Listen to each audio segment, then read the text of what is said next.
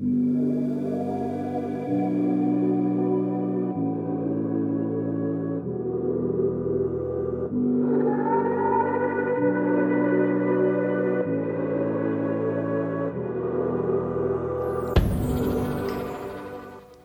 to this edition of Life's Tough. You can be tougher.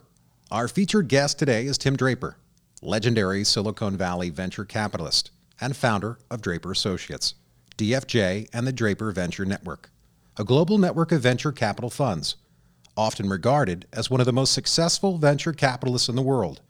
Tim is a major proponent of Bitcoin and decentralization. Tim is a graduate of both Stanford University and Harvard University, and holds 2 honorary doctorates from the International University and Trinity College of Dublin. In 1985, Tim founded Draper Associates, a seed-stage venture capital firm that helps revolutionary entrepreneurs impact the world by propelling their businesses to greatness and directing their visions through funding, education, media, and government reform. Some of his most prominent investments include Skype, Twitter, Baidu, Hotmail, Tesla, SpaceX, DocuSign, Coinbase, Robinhood, Ancestry.com, SolarCity, and Focus Media. Tim is a leading spokesperson for Bitcoin, blockchain, ICOs, and cryptocurrencies, and one of the earliest investors in the internet.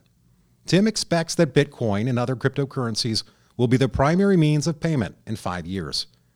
Tim also won the U.S. Marshals auction in 2014, where he bid on 30,000 Bitcoins, and has invested in over 50 crypto companies as well. Mr. Tim Draper, welcome to this edition of Life's Tough, but Bitcoin makes it easier. Well, I think so. I think Bitcoin's going to make it a lot easier. Right now, every time you swipe your credit card, you're paying 2.5% to 4% to the banks. And they're all loving it and living large on your money. But Bitcoin creates a frictionless, open, transparent, and decentralized world, and we're all going to be so much better off with it. So as it's starting to spread, we're all going to be better off. So yeah, life's going to be easier. I mean, think about it. When you are, let's say you're a millennial and you just get out of college and you go, wait, I'm $200,000 worth of debt because of this education that they pushed me through. And they're saying, you know, I think I don't want this isn't my father's Oldsmobile. I don't think I want my father's currency. I think I want something new. And so if you ask somebody sort of less than 35 if they'd rather have 1 Bitcoin or $8,500, they'd all take the Bitcoin. But if they're over 35, they'll say, I'll take the dollars. And I think this is one of those times where all of a sudden there is a new way to operate. Imagine that, being $200,000 in debt, coming out of school thinking, hey, I'm ready to go, but the schools have taught you ancient Greek and some, classics or whatever, and you're not prepared for any job out there. You're going to be looking for something else. And this is the something else. This is a new technology. It's better than your grandfather's Oldsmobile. And how did you find it, or did it find you? Well, I found it, and it found me. There were two different ways. One was I've been looking for digital currency for years and years. In 2002, 2003, I met with a guy from Korea, and he said that he was playing this game, and it was such a big deal in Korea. I think it was called Lineage. It was such a big deal in Korea that he said, I have to hire a guy to be my avatar when I go off to work, because I want to survive in this virtual world as well as surviving in this real world. And it got me thinking that, yeah, there's going to be a virtual world and a real world. And that virtual world is going to have its own real estate and its own currency and its own social stratums and whatever else. And I want to succeed in those. So, and I thought it would all come from the games business. That's where you saw it initially. But it didn't really happen there, because nobody could translate 300 gold bars in one game for, some super currency in another. They didn't figure out how to create that translation. doesn't then seem when like Bitcoin came, all of a sudden you didn't need the game. It was open and transparent and completely ready for the world and didn't require any translation. So that was pretty exciting. And this wasn't the first time that you found something or were an early adopter innovator. I was told a story earlier that you had heard about some rumors about HD TV before most people. I mean, Tim, this seems to be something you did some find. deep research. I did. That was a long time ago. How did you find out about this stuff, man? Like, how do you do it? I just follow my nose. I meet a lot of people. I get to meet entrepreneurs. They're all looking 5, 10 years out. Every time I run into a new entrepreneur, I ask them what they do, where they're going, why they care. And then I start to get an understanding of what's going to happen. What's going to happen 5 or 10 years from now. I'm not too good at what's happening right now, but I'm really good on what's going to happen 5 to 10 years from now. And you have this side. You were a visionary. Michael Loeb, he had said that the people that he looks for to bring onto his team are people that are willing to cut off their arm, like to do what it takes. Like, what do you think when it comes to these amazing entrepreneurial minds? Let me put it this way. I will not cut off my arm for Michael Loeb, but I am hardworking, and I expect that of entrepreneurs. If you're an entrepreneur, I always ask the question, why are you doing this?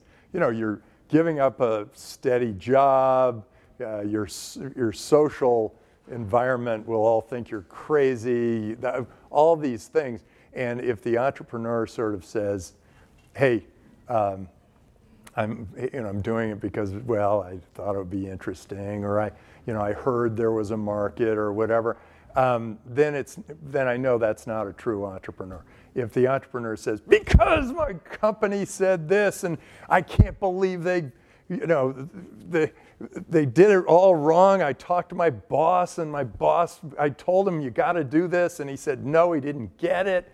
That's when I know I've got an entrepreneur. So it's passionate people. You want passionate people because it's contagious. It's passion around a thing. Everybody's a little passionate about something, right? But it's passionate about something that would be going after a big market and be somewhat unique. It's got to be unique in a marketplace. It can't be like, hey, I'm really passionate about, ride sharing.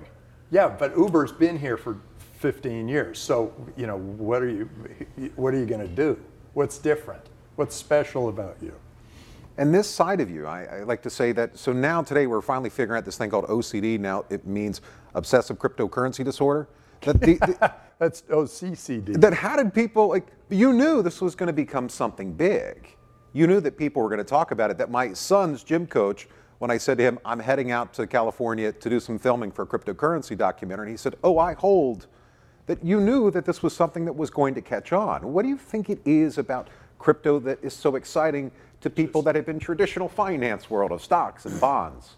Well, at first, I was just thinking, yeah, this will be interesting in the virtual world. Like, people will be able to trade it in the virtual world. More and more of our world is going virtual. So the virtual world's becoming closer to our real world now. But the thing that really got me was when the Bitcoin started to take off, and then the Mt. Gox guys, disappeared the money. I don't know what happened to it.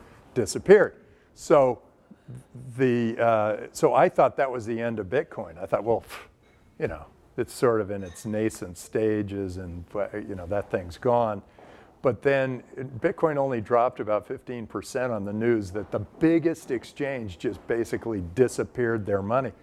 Well, I thought, well, they really need this. And I thought, well, maybe it's just drug dealers or whatever. And then I found out, I did some deep research, and I realized, oh my gosh, this is how people can pay people overseas. This is how they can remit their money to their families. You actually saw a use case. This was many. And the idea of micropayments, that you could actually do micropayments. And why do micropayments matter? What well, makes think that about so this. different? You watch that Star Wars movie, and there's 15 minutes, like 15,000 people were involved in that Star Wars movie. Each of them has to get a check in the mail every quarter from Lucasfilm or Disney or whoever. Well, they get this check in the mail. That check costs Lucasfilm about $7 to send. The checks are for like 25 cents. So it makes no sense. So if everybody had a Bitcoin wallet, they'd just drop a little Bitcoin into each of those wallets. Everybody, first of all, be paid the right amount. Everybody knows that there's a real problem in Hollywood with the accounting. And they'll be paid the right amount, and they know they could actually get it set up so that every time somebody went into the movie theater and paid $20, that $20 would fall into the waterfall exactly the way it's supposed to fall. It's a whole new way of thinking about doing business. I keep thinking in the venture capital business, if I could do a Bitcoin fund, all Bitcoin, and then I fund companies in Bitcoin, and then they pay their employees and suppliers in Bitcoin, then all the accounting would be done. It's all on the blockchain. It's already done. I don't need an auditor, a bookkeeper, an accountant, people who are surrounding the thing, creating weird You're talking problems. about major, you're disrupting. This could be really a big deal. But the governments are a little behind it, because I tried to do that. I tried to start funding companies in Bitcoin, and they make you pay a tax on the capital gain from what you bought it for, what you sold it. They're doing it all wrong. They should just do a small transaction tax or something. They should do something that really simplifies the taxing of crypto. And it's a new thing. It's new. It's Everyone's exciting. trying to figure it out. Crypto can be a great thing for UBI. Like you could. It's amazing for things like airdrops. Think about you're trying to save all those people in Venezuela from their bad dictator, right? Well, so you do a big airdrop of cryptocurrency there. You do a big Bitcoin airdrop instead of handing the leader a bunch of money that then doesn't quite get to the people. Absolutely. All of a sudden you do an airdrop. All the people have money, and they can start operating in Bitcoin instead of working in Venezuelan bolivars. You know, they don't have to use the local currency. They can actually build an economy outside of that bad government. This is a really exciting time. It is. It's a very exciting time. You know, one of the things that I was with last night at another innovator, we were talking about what does a foundation do that's parked with 10, 20, 30, sometimes billions of their own tokens that you just can't go liquidate. I mean, if you did, you've got a problem in the market. What about a potential solution, I said to him, being, why don't you open up an insurance fund and say, we will back the market with our token, and so you will pay us as your, let's say we're going to be acting as your insurance carrier, and you give us and we will give you in the event that this happens. So now you have someone buying 60% or 70% of what's left of their foundations, and there's no need for liquidation because now the price is rising. That it seems that there will be the next idea coming to this from the crypto scene. Yeah, well, that's an interesting idea. The one I'm always thinking about is if you have one actuary, Bitcoin, smart contracts on the blockchain, you can actually, and a little artificial intelligence that catches the fraud. You can actually set up this very lean insurance company. And if you have a lean insurance company, first of all, you can beat out all those other insurance companies who keep advertising to you on TV. But what's really even more interesting is that governments, I sort of broke this down, governments are kind of big insurance companies. There's healthcare insurance and workman's comp insurance and pensions and whatever. Those are all insurance. Well, that could all be done on the blockchain.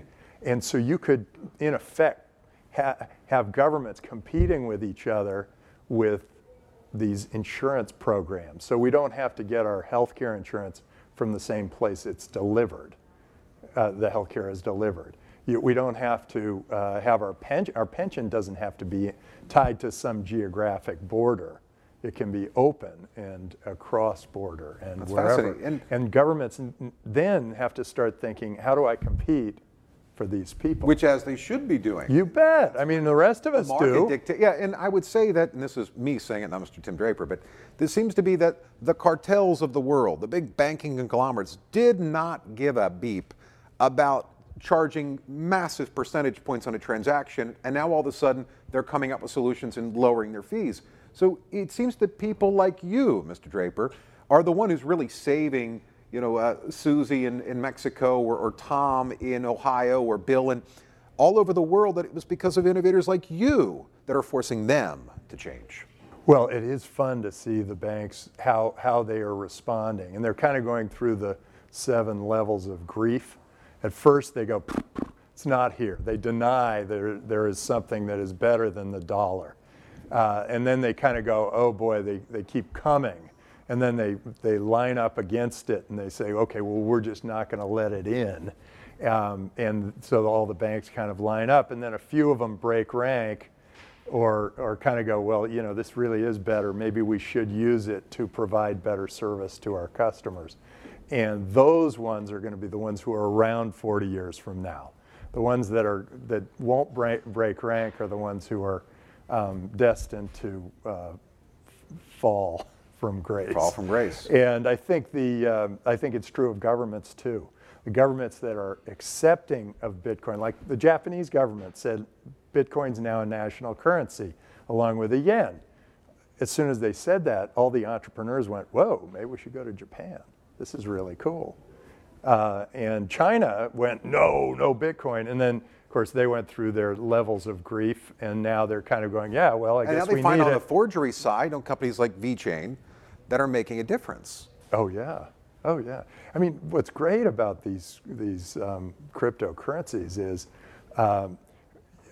people go, well, they were all used for all these criminals. Well, it turns out, if you want to be a criminal, you should use cash. Yeah, this is too trackable. Because all of this is right on the blockchain. If you do something, sure, maybe you get a Bitcoin payment in your Bitcoin account, but now all the U.S. Marshal's Office is watching that account.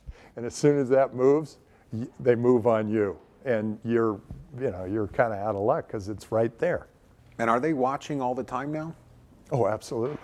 Tracking everything? Oh, absolutely. I would assume so. It's much easier than tracking dollar bills. So they now have the tools to be able to tap in and download all that data and watch it. I would assume so. So let's take you back to the early days. So now we know where Tim is today. Mm-hmm. But before you became this, Mr. Draper, what was your first job?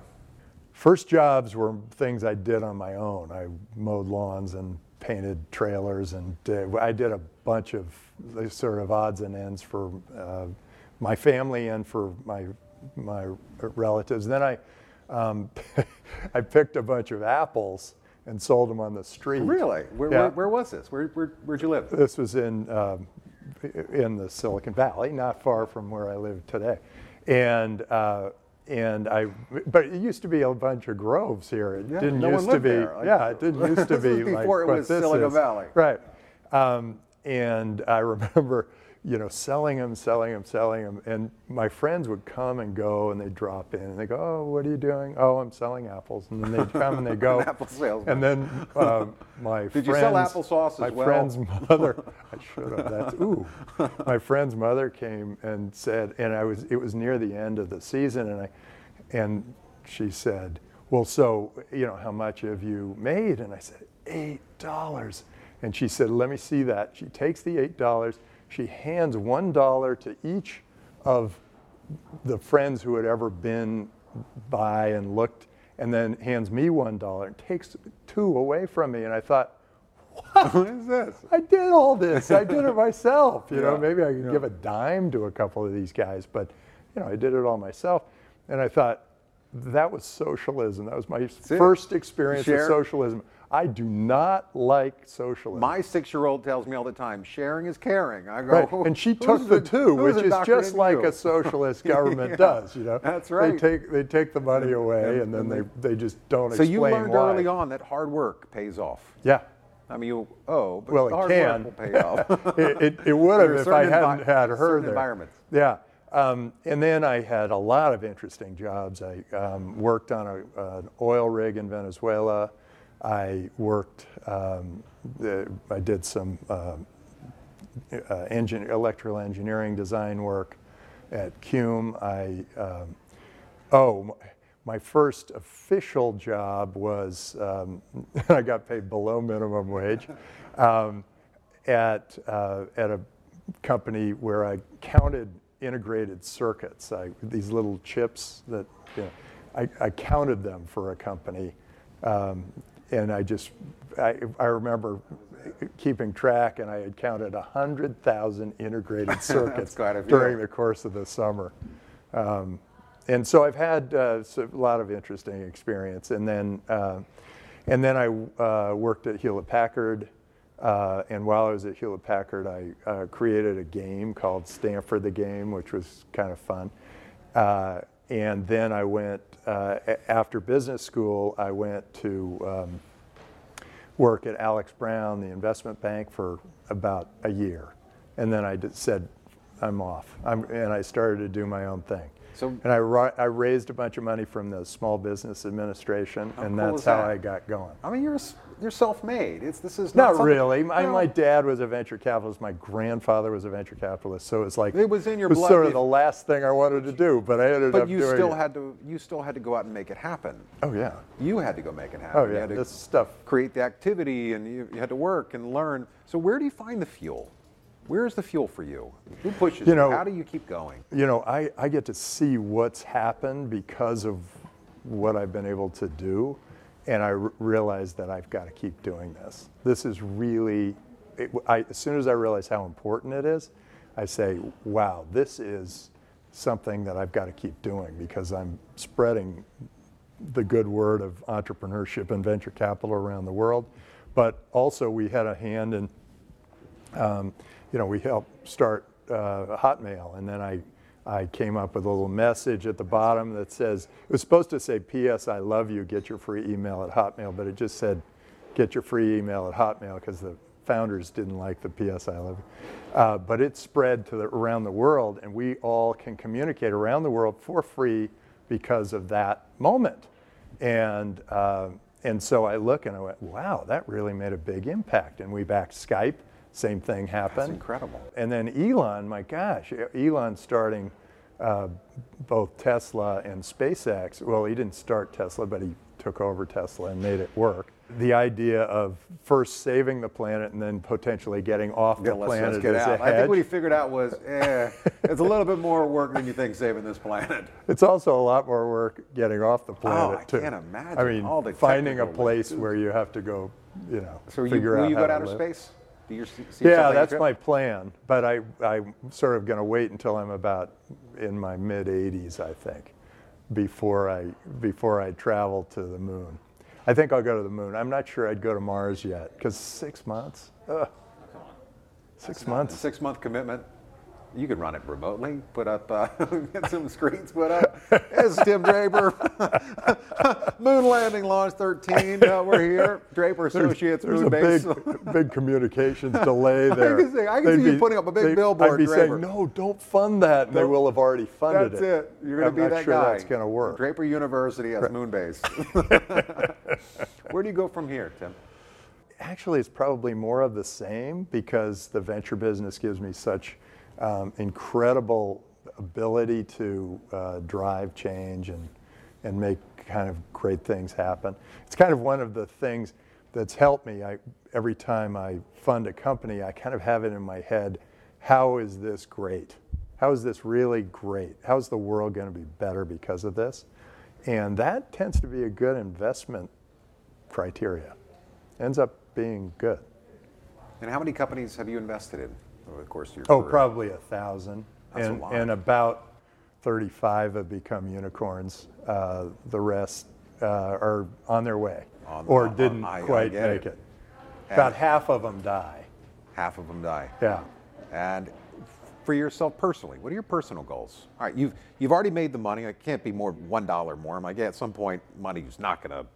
And building this, what are your personal goals? What do you want to be known as? What do you want your legacy to be? Well, I think it has yet to come. I mean, I think I've still got a lot more fuel in this tank So I think I'm not quite sure what that legacy is going to be, but it's probably from stuff I do now, moving forward. Yeah. That's remarkable. Well, I mean, it's pretty great, though. Draper University, I do think how did that happen, thing is by the way? really. I mean, I Draper University. You got a new university. it came That's from pretty wild. It came from a conversation I had with this broker, real estate broker, Kevin Delahanty. After the crash, the stock market crash, I thought, they spent so much to pull us out of this, we're going to have inflation. So I was wrong about that. I mean, there has been a little bit, I was wrong about that. And, but it made me go, I said, well, what should I buy? And he said, well, there's an old building here that's been boarded up for 8 years. And it was the old Ben Franklin Hotel, and maybe you want to do something with it. And then I was talking with my son, and he came up with the idea of a school. And I thought, well, a school, I've always kind of wanted to try that, to build a school. And so, and then I thought, well, the only school I could possibly create is a school for entrepreneurs, because otherwise I don't know very much. And so when I did it, I thought, well, wait, what are entrepreneurs? Well, they're taking long odds at extraordinary outcomes. So they're heroes. And so I thought, Draper University of Heroes. And I didn't want to take entrepreneurs off their game for more than about 5 or 6 weeks. I know universities usually 4 years. But I thought, I really only want to get them fired up for about 6 weeks, and then I want them to go and blossom and do whatever it is that they do. And so we have a program that's about 5 weeks that's hero training, and then we have a program called Go. And there's hero training is just 5 weeks of you do all these crazy things, and you get good at teamwork, you get good at leadership, you sort of understand how hard it is to be an entrepreneur, but you're thrown into uncomfortable situations. We have survival with Navy SEALs and Special Forces. We have, that sounds fun. We have. I tell them they've got 24 hours to get a job offer on paper and come back. That's cool. This is something you really enjoy too. Oh yeah. It's fun. It's fun. Yeah, and that's so that ends up being about 15% of my time. 15% of your time. So how do you decide where your time goes? I just have to be watchful and see how impactful each meeting is, each moment is. I think that's a big part of it. How many emails over the course of a day or a week does Tim Draper receive? What's really funny is I used to use the phone all the time, and then I figured out that I could send 200 emails in the time I could make 30 phone calls. And I thought, well, that's more powerful. So that's what I do. And texting takes more time because it's all this back and forth, back and forth, and back and forth. So I don't do that. You don't do texting. Not. You're an email guy. Yeah. And because email is get it done, get the message across, make it clear, and then more business can get done. So, but the amount that we get 20,000 business plans a year. Holy cow. Here. And we do about 20 of them. Wow. Yeah. That's amazing. Yeah. And then the 20 you received, have there ever been one where you're like, wow, that was on brilliance level, or were those the unicorns? Yeah, there have been a bunch that are on brilliance level that didn't work out. And does that drive you crazy? You're like, why? Yeah, Every reason to succeed. It's usually people oriented, like the founders blow up, or the company doesn't manage their money well, or they get too much funding from somebody else. I never give them too much funding. No, you give make them them just a little less than what they asked for. Yeah. And what is it that you look for in a leader? What is your definition? Well, it's two things. One is there's this internal passion that isn't always like cheerleading passion. It's like, I've got to get this thing done. And then it's the best leaders are sort of steady on the tiller as they go through the tempest. It's a little like, dealing with teenagers as a father. Their emotions will go high and low and high and low, and you'll never be able to rise as high my or kids are fall young. as Don't low. tell me this. Oh, sorry about that. Anyway, here's my future. Here's your future. Steady on the tiller. Just go through the tempest, steady on the tiller, because so many things are going to happen to you as an entrepreneur. You're going to be hit with all sorts of setbacks and all sorts of things that don't work, and people issues and all sorts of customers that drop off. All these things are going to happen to you, and you've just got to keep the mission. You got to keep to the mission and go forward and say, we're getting there. It's just a matter, we had a little setback. It's going to take a little longer. Let's keep going. Those are and have been the best entrepreneurs, and the ones who have enough personal confidence so that they they kind of attract people to their mission. People kind of go, hey, I want to join that mission because that guy is so, charismatic, or he has that thing, and he's so into it, and I want to be into something too. And were people always drawn to you? Was there always this connection where you led and people came up behind? I mean, was this something that always been a part? I often lead and nobody comes behind. They don't want to come with you, huh? But yeah, sometimes they do come. And when they do, it's usually a great adventure. One of my best friends, actually my best friend, other than my wife. Thank you. Yeah. Put that on there. He says, yeah, you go on an adventure with Tim, you're lucky if you're back in 3 days. That's his thing. It's like, what are we doing? Why are we going this way? What are we doing? Seriously? So you just get these ideas, like, I just got to go do it. Got to do it. I got to figure out where this is going. Absolutely. It's part of the fun. It's actually part of life's fun. Sure. Is the great adventure that you have. And then trying things and sort of going, well, that didn't work. Hey, let's try something else. Let's try this. Oh, hey, this is working. The thing I need to train myself to do is, when it's working, just pile on. Just go, go, go. Because when it's working, I kind of go, oh, well, that's working, so I don't need to, let me go focus on something else. And that I've got to change my mindset, because if I've got a super great winner going, I should just be, piling it on and all in. So I've done that with my most recent fund. I've created a discipline for how I'm going to do that. You seem to create more work for yourself. Oh, yeah. Yeah, well, what else am I going to do? It's like, wait a second. My uncle, a number of years ago, he's a cardiologist, and I was complaining about time. And he goes, Dus, I got 5 kids. I'm the chief of cardiology, and I've never run out of a minute to do the things I really want to do. Oh, that's great. And I think that's fascinating. So here's a cardiologist saying, I've never run out of a minute. And you seem to keep finding the minute to do the things you really want to do. Well, there's so many. I mean, here you have got a new day. What are you going to do? You got a lot to do. There are plenty of things to do. I find that the probably may have been Nike's Just Do It or whatever, but it's like, just do it. Just do it. Pull the trigger. Happens. Just do it. See what happens. And if it doesn't go well, you kind of go, oh, okay, that was a learning experience. Thank you for sharing your story with us, Mr. Draper. Terrific. Thanks for having me on the show. Thank you, sir. The stories we all hear are as varied as the people who tell them. As with Mr. Tim Draper, there's always 1 minute left in your day to do the things you really want to do. I challenge you to find that minute. Use that minute to better your life, to find your purpose, to bring you to a new destination, a new place. And as Star Trek said, to boldly go where no man or woman has gone before. This is Dustin Planolt signing off from the Alston Carlisle studio here in Baltimore, Maryland. We hope you enjoyed our show.